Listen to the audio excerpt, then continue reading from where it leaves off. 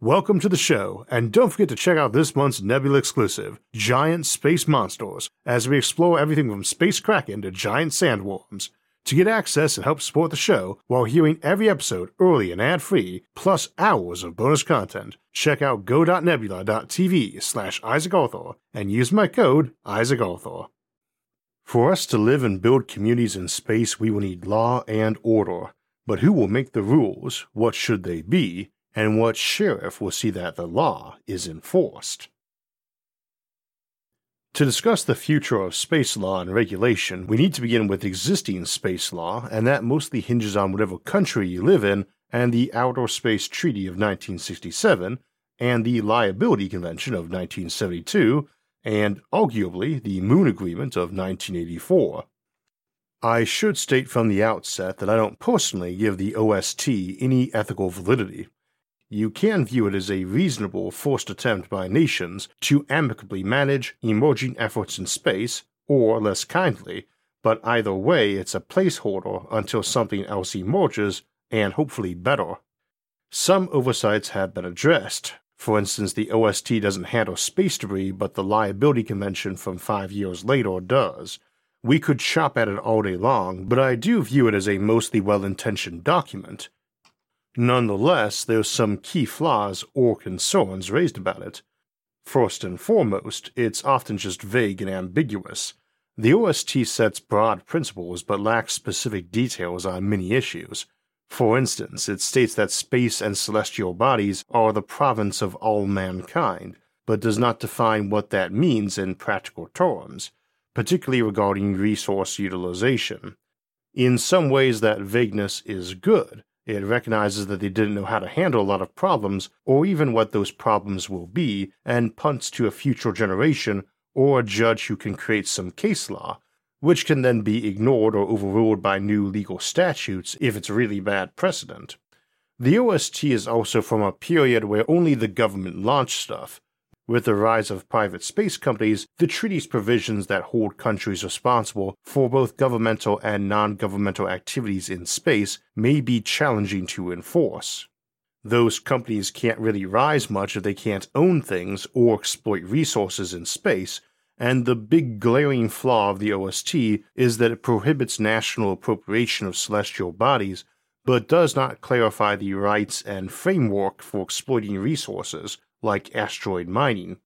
You can argue that even taking a sample from the moon or an asteroid is illegal, but this at least seems academic, as nobody seems to support that being the case, that the OST or future treaties should ban even taking samples, merely that it could be argued to be the case, though it does have some relevance to contamination concerns which we'll get to later. This ambiguity has led to varying interpretations by different countries too, but that ambiguity does not alter that it bans space colonization and arguably even interstellar space colonization. There's also no real enforcement mechanism or clear method for reasonable updates and evolutions, and I tend to be in the camp that reasons that if a law exists that no one really thinks makes sense, outright bans things we all want to do, like space settlement, and is not enforced or set up to be improved, then it isn't worth discussing in great depth. For all those reasons, I don't really spend much time referencing the OST in other videos, and we won't be referencing much for the rest of today, too, but since existing rules are likely to influence near-term future ones, I think we must be aware of it. Current issues. In addition to existing treaties and laws, in order to discuss future space colonization and regulation, we also need to consider the current issues in play or on the near horizon. In no particular order, those are commercial, space debris, asteroid defense, asteroid mining, militarization and weaponization of space, contamination of worlds, ours or the new ones, bioexplorations, and territorial rights. We will cover those in order, but territory breaks both into who owns distant worlds beyond our moon and who owns orbital space. However, it goes beyond the strictly physical, because who owns space isn't like saying who owns the moon or who owns Antarctica. There's a volume around Earth that things can orbit in and crisscross based on angle of orbit, altitude or semi-major axis of orbit, and eccentricity of orbit. So who owns a given orbit? Does the passage of an orbit over a given nation give partial ownership or a stake over that orbit? We would usually say so about the airspace above a land, so does the altitude of that orbit matter? Or percentage of time, so that things in geostationary orbit over a place are in its territory? What about a power satellite or solar shade or mirror? These are enormous constructs potentially thinner than tin foil, so that even a few tons of material might cover entire square miles or kilometers. Who owns those photons it's collecting or reflecting? In the past, people or countries owned land and that was their main wealth, but we need to widen that in modern times and further in the future in orbital space. There's a long-running military science fiction series by David Weber, often nicknamed the Honorverse for its main protagonist, Honor Harrington, that features her native Star Kingdom's approach to land grants like we give the aristocrats of old. We are told it can include things like owning a certain band of wavelength around a planet, so that you will be able to rent out the radio channels in it. Who owns a wavelength? Nowadays we say the country where it's at, but this might need to shift up into space as we contemplate options like space-based microwave power transmission. And again, our goal here is not to say what is in great detail, as our rules currently are essentially our patchwork quilt of handling these as unrelated problems as they arose, nor can I really say what these rules should be in the future, but instead we merely note these problems for consideration. They extend to many other things as well, as we have the geostationary orbit, plus the lunar and solar Lagrange points with Earth to represent some analogy to a fixed volume of space in a more classical sense. Who has priority, and in what regard? For instance, those solar shades and mirrors might be critical to weather and climate control on Earth and future terraforming on other planets, but they represent a particularly troublesome matter for regulation, as they are essentially solar sails and examples of what I dubbed a lagite some years back. This is an object in between normal orbiting bodies and the static satellites or statites proposed by Robert Forward. These statites can have a precise surface density to let them hover over a star rather than orbiting it, with gravity pulling them and light pushing them away with equal force, and both falling off in strength inverse square to distance. The lagite dwells between them, able to combine normal orbital mechanics with solar radiant pressure to achieve normally impossible orbits. It might also do this in conjunction with solar wind or even some beam it was emitting that had momentum, like an energy beam to a planet, or potentially even cargo pods of matter it was receiving or firing off. I suspect we'll see a lot of these in the future, inevitably for thin sail-like structures, but they offer us a conflicting case as one might orbit at the same period but a higher or lower altitude than a typical satellite. Hence you might have a transmitting satellite trying to send or receive to Earth with one of these lagites stuck right between them all of the time. Needless to say, even if no one is trying to be obstructive in its use, these sorts of ultra-thin and large orbitals are going to represent protracted blockages in signal and visibility, and are also very vulnerable to space debris. This is a good segue into commercialization though, because a future in space does not exist unless it can support itself, and indeed will always be slow to grow unless it's profitable. Profitability can be a bit vague, of course, and even in a hypothetical moneyless society, the projects need to be viewed as worthy to be continued. We did not make any money off the moon landings, we in this case being US taxpayers, but not many regret that, and so you can make the case that space does not, at least for now, need to be directly profitable, as people are willing to buy tickets to the show, so to speak. And the efforts can have secondary benefits like technologies with terrestrial usage. However, most of us feel commercial ventures in space will rapidly accelerate that growth in space and improve our efforts there in many ways. The question then becomes, how do we regulate so as to encourage those commercial ventures while not endangering other operations, creating long-term costly problems like space debris, or ceding rights over something the public has claimed to? As an example of that last, we could imagine creating a planetary Wi-Fi internet on that 2.4 GHz band we use now. We could imagine a company having that contract for maintaining the satellites, software, and customer service, but we wouldn't like to just give them that 2.4 GHz band or sell it. We might lease it to them for 25 years. Incidentally, that is not a prediction or recommendation, merely an example. Nonetheless, I could imagine that something like this was done by settlers on a new planet. We talk about getting investors for interstellar journeys that might take a century to get to a new planet, and centuries more to become a real civilization, and that's a hard sell even inside a long-lived civilization with radical life extension. But I could absolutely imagine getting investors by auctioning out the rights to a few bands of frequency, say 2.4, 4.8, and 9.6 gigahertz and so on, so long as they only monopolize that frequency and you build in a few obvious safeguards for monitoring and special access. The commercial value of that is huge, but no threat to the colony. As an example of regulation, you might have price caps or eminent domain options for it, but it also might be something built right into your colonial charter that you worry might have major long-term negative consequences if you back out of it. Time lag in space travel and communication at the interstellar scale tend to encourage stability and trust in your promises, and these will then be major coins a given star system would guard like a hawk. That's a little further future, and indeed so is a lot of space commercialization I think would be fun for today, and we'll carry it over into next week's episode on Lagrange Point Space Settlement. In the near term, a lot of space commercialization regulations are going to be about who owns something, and that's not necessarily who launched it. Much of that is just establishing precedents and mining current case law in space or on Earth for suggestions on how to adapt it. A quick clarification: statute law is what legislative bodies like Congress or your parliament actually create, verbatim, whereas case law, which is the bigger chunk of it, is all those gray area cases that some judges had to rule on, particularly when two laws overlapped on something and a real-world case has two parties each making entirely reasonable, or at least logically coherent, claims based on the law but opposed. The one that most recently comes to mind from personal use, over in my other job doing election adjudication, was that a law vaguely stated that something would happen, but didn't say whose job it was to actually do it. And sometimes it might state it, but the position responsible was divided into 2 or 3 other jobs as time went on, and that minor duty got missed when assigning them. And that happens all the time in law, and sometimes because no one thought to add it or because the answer seemed obvious, and sometimes probably with the intent of just punting that problem to the next generation. Examples we might expect would be companies or countries who signed onto an agreement suddenly ceasing to exist or merging with other entities.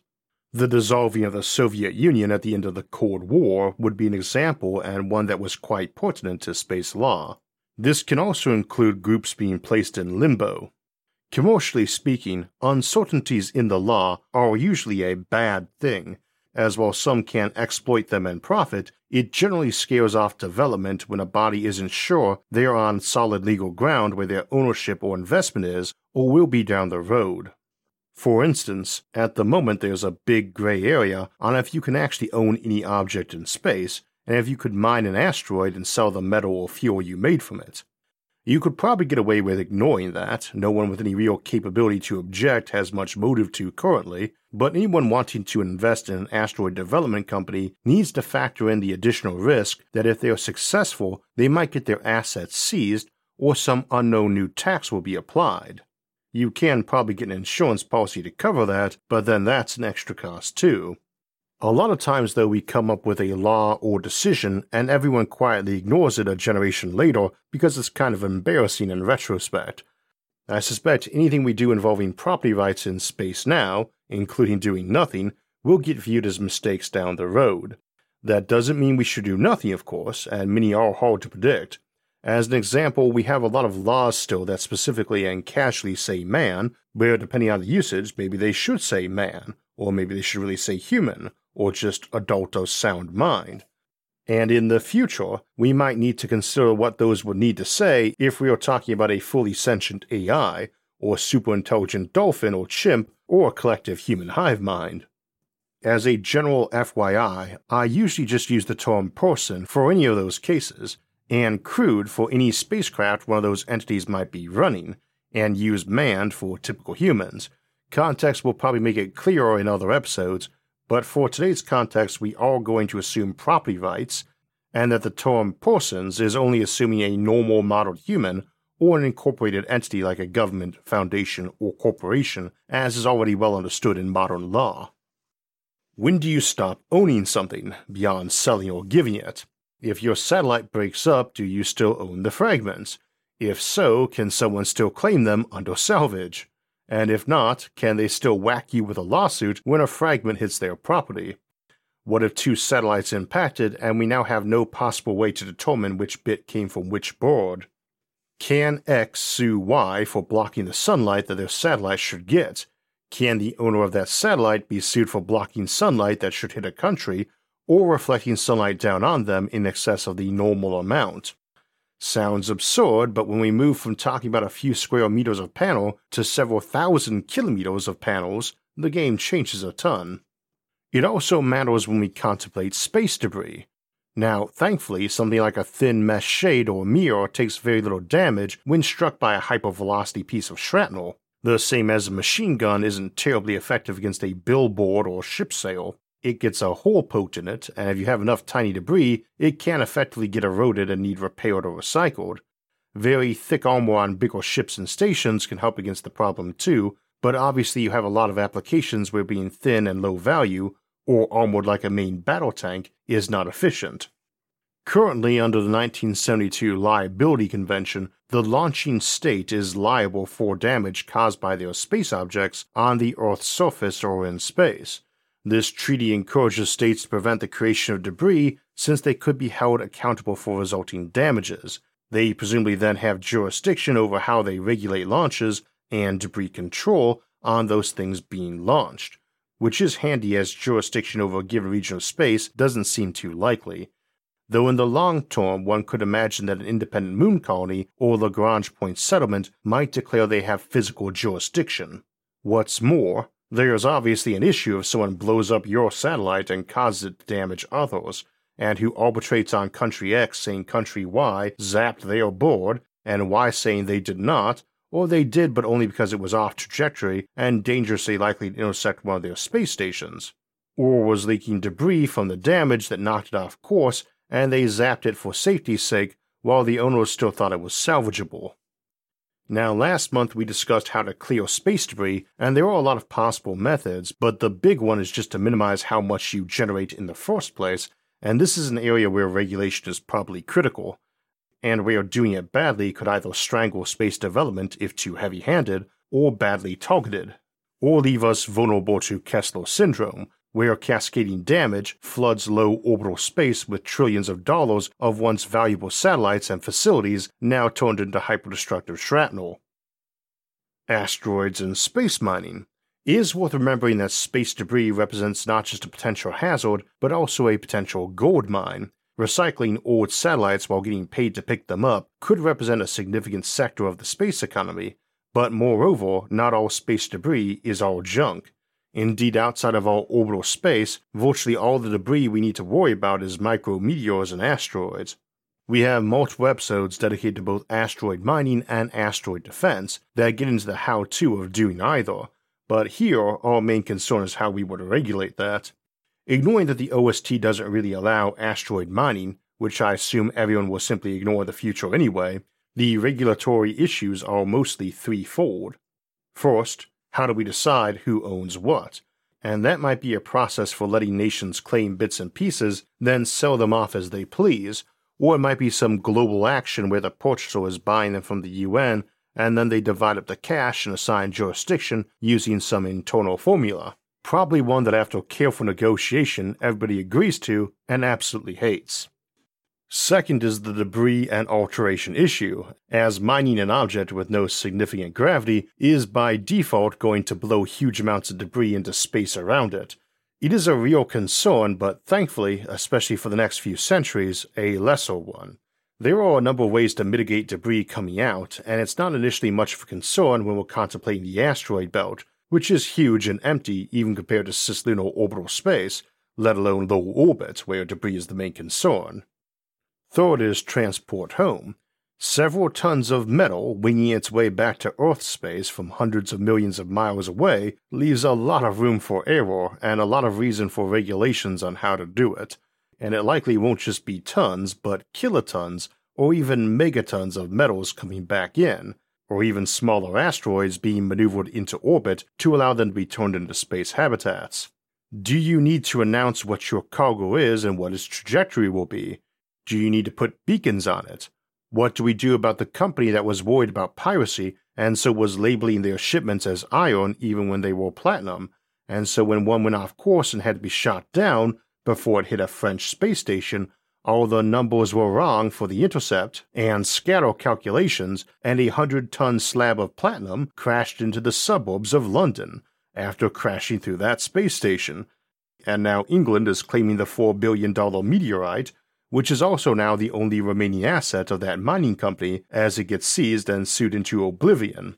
That, incidentally, is implying someone had a way to blow that rogue spacecraft up, or some dangerous asteroid that might get near us undetected, which leads us to weaponization of space. Mining large near asteroids strikes me as a much better way to handle dangerous asteroids than simply blowing them up, but we need that capability too, and it raises the sticky issue of weaponizing spacecraft and putting weapons in orbit. Now, as channel regulars know, there is no such thing as an unarmed spacecraft, so long as it's got some guidance and fuel available. This is for the same reason a car can be used very destructively even without mounting weapons on it. But there's a big difference between a regular car and a military Jeep or Humvee with some armor and a heavy machine gun on it. Needless to say, there's an even bigger difference between these and a main battle tank or self-propelled howitzer. There are no nuclear weapons or WMDs allowed in space, but small arms are allowed, and at the moment, not with the intent of repelling aliens or boarding parties. Some Russian missions had pistols on board, which really had nothing to do with space, but rather to safeguard the astronaut if they came down in unsafe territory. The usual example is Alexei Leonev, who did the first spacewalk back in 1965, and who landed in Arctic tundra after a spacewalk with his crewmate Pavel or Pasha Belyayev, and it was a couple of days before they could get picked up, so they were very glad for a weapon against wolves and bears rather than aliens. There are no wolves or bears in space, and thus far no aliens, but part of traffic and debris management in space is deciding who has authority to fire and what they can have up there. What do you do if a piece of debris or small asteroid is approaching your station? What about a ship? Possibly a damaged one heading your way, and very fast too. Time is minimal when speeds involved aren't tens of meters per second, like with vehicles on the road, but tens of kilometers per second. We may have no choice but to allow not just powerful weapons in space, but automated fire control, with robots deciding when to engage and with inherently lethal force. Trying to draw the line on where we can have weapons and what types are tricky, as we are mostly worried about people using orbital weapons against Earth, but the need for protection against asteroids or for clearance is real. Asteroids are not the only threat from afar, and planetary contamination is a concern and a two-way street. Right now, we have no verifiable extraterrestrial life forms, and thus do not have a clear danger of contamination, but we don't know if there are microbes on Mars yet, and if we might wipe out some fragile ecosystem there by introducing terrestrial life, or if we might bring a probe home covered in virulent extraterrestrial viruses. As we journey out to Mars and Venus and Europa and Titan, all of whom have plausible arguments for possibly housing life, we need to update and improve policies and rules on this concern, as well as enforcement, as it is not allowed under the OST, but by and large is given lip service and often not really taken very seriously outside of science fiction. Long before we get to some distant exoplanet which might house significant amounts of life, or even intelligent life, we need to decide what the rules will be on contamination and what the enforcement mechanism would be. After all, once a ship leaves on an interstellar flight, it becomes rather difficult to enforce rules or even monitor what they're up to. Interstellar trips and inhabited exoplanets are beyond our scope for today, but that discussion needs to be had before those trips occur. I would guess that until we find some solid sign of extraterrestrial life in this solar system, though, or elsewhere, we won't see any significant increase in our concerns over planetary contamination. We should discuss it before then, but until then that conversation isn't likely to result in any new form rules. The same probably applies to bioforming and terraforming, and we discussed both before in their own episodes if you want to learn more about the techniques, But in short form, bioforming is when you adapt an organism to a plant's environment, like modifying lungs to breathe a lower oxygen mix, and terraforming is where you are modifying a planet to be more Earth-like, in this case giving an atmospheric mix and density of oxygen matching Earth's own. This raises a host of concerns, especially on inspection. No one entity is going to get to own Mars, short of a massive war here or there. So what happens when the 100 different bases from 50 different countries of origin settle in and grow there and have different attitudes about terraforming? And some may utterly ban bioforming.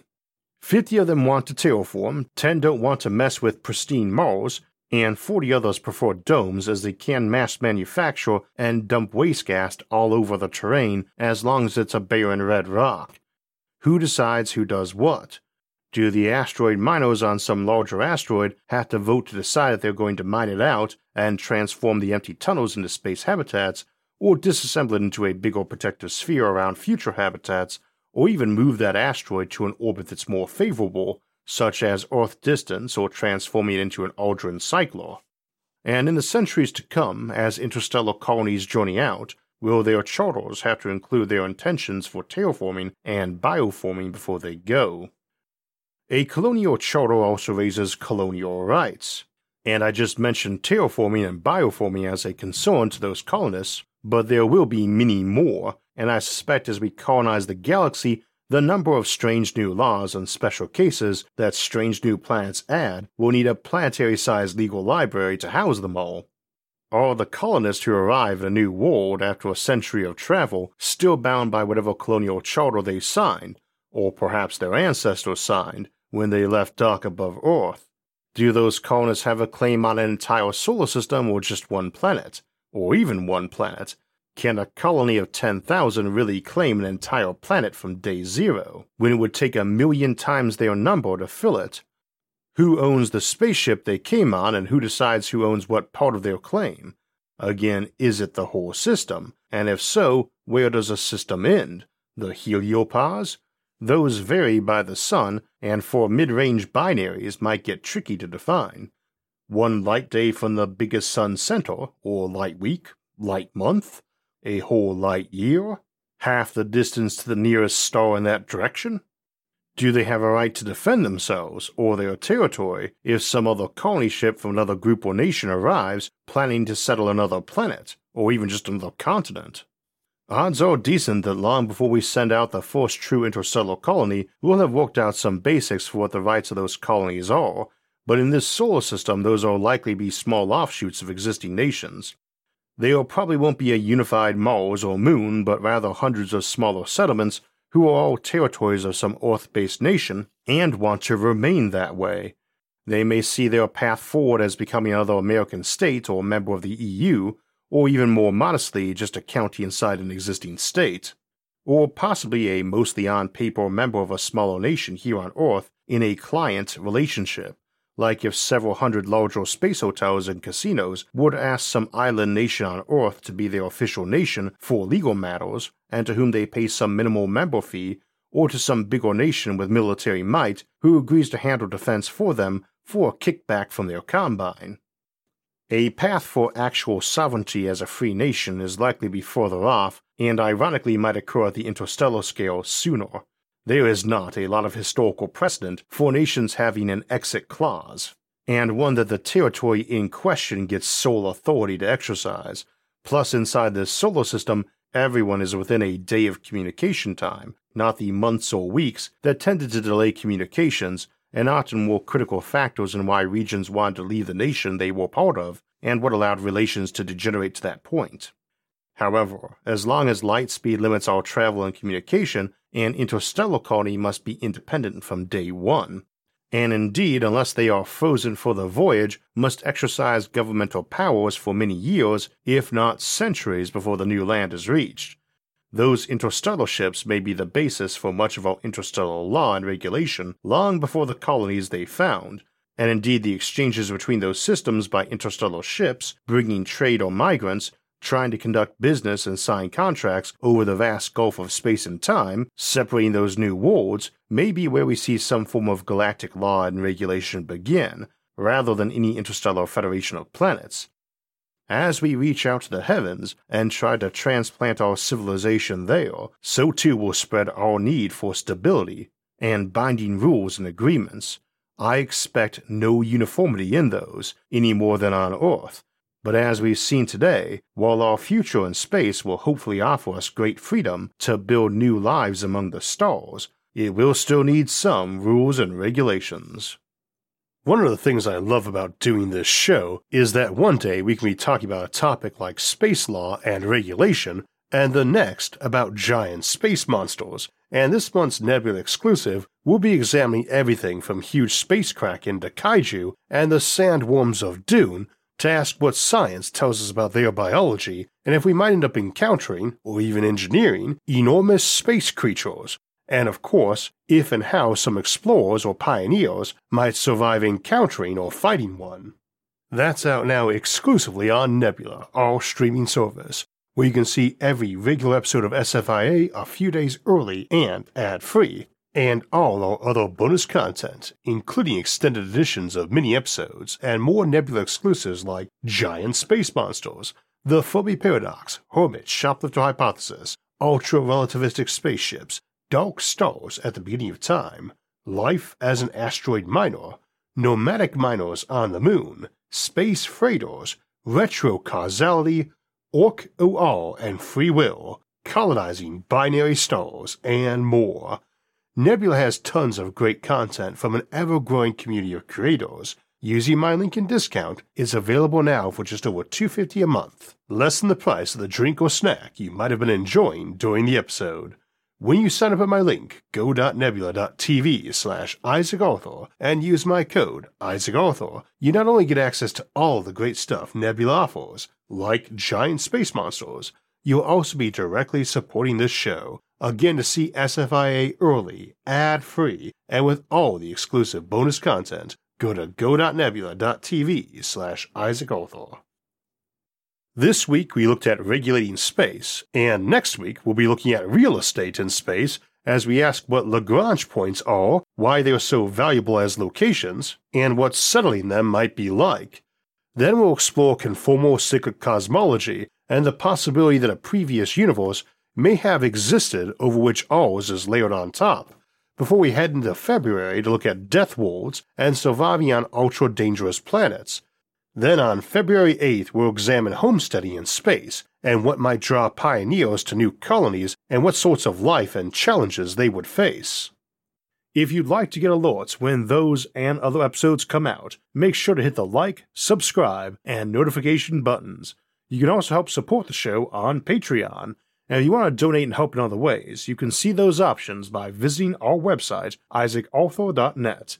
You can also catch all of SFIA's episodes early and ad-free on our streaming service Nebula, along with hours of bonus content like Giant Space Monsters at go.nebula.tv/IsaacArthur. As always, thanks for watching and have a great week.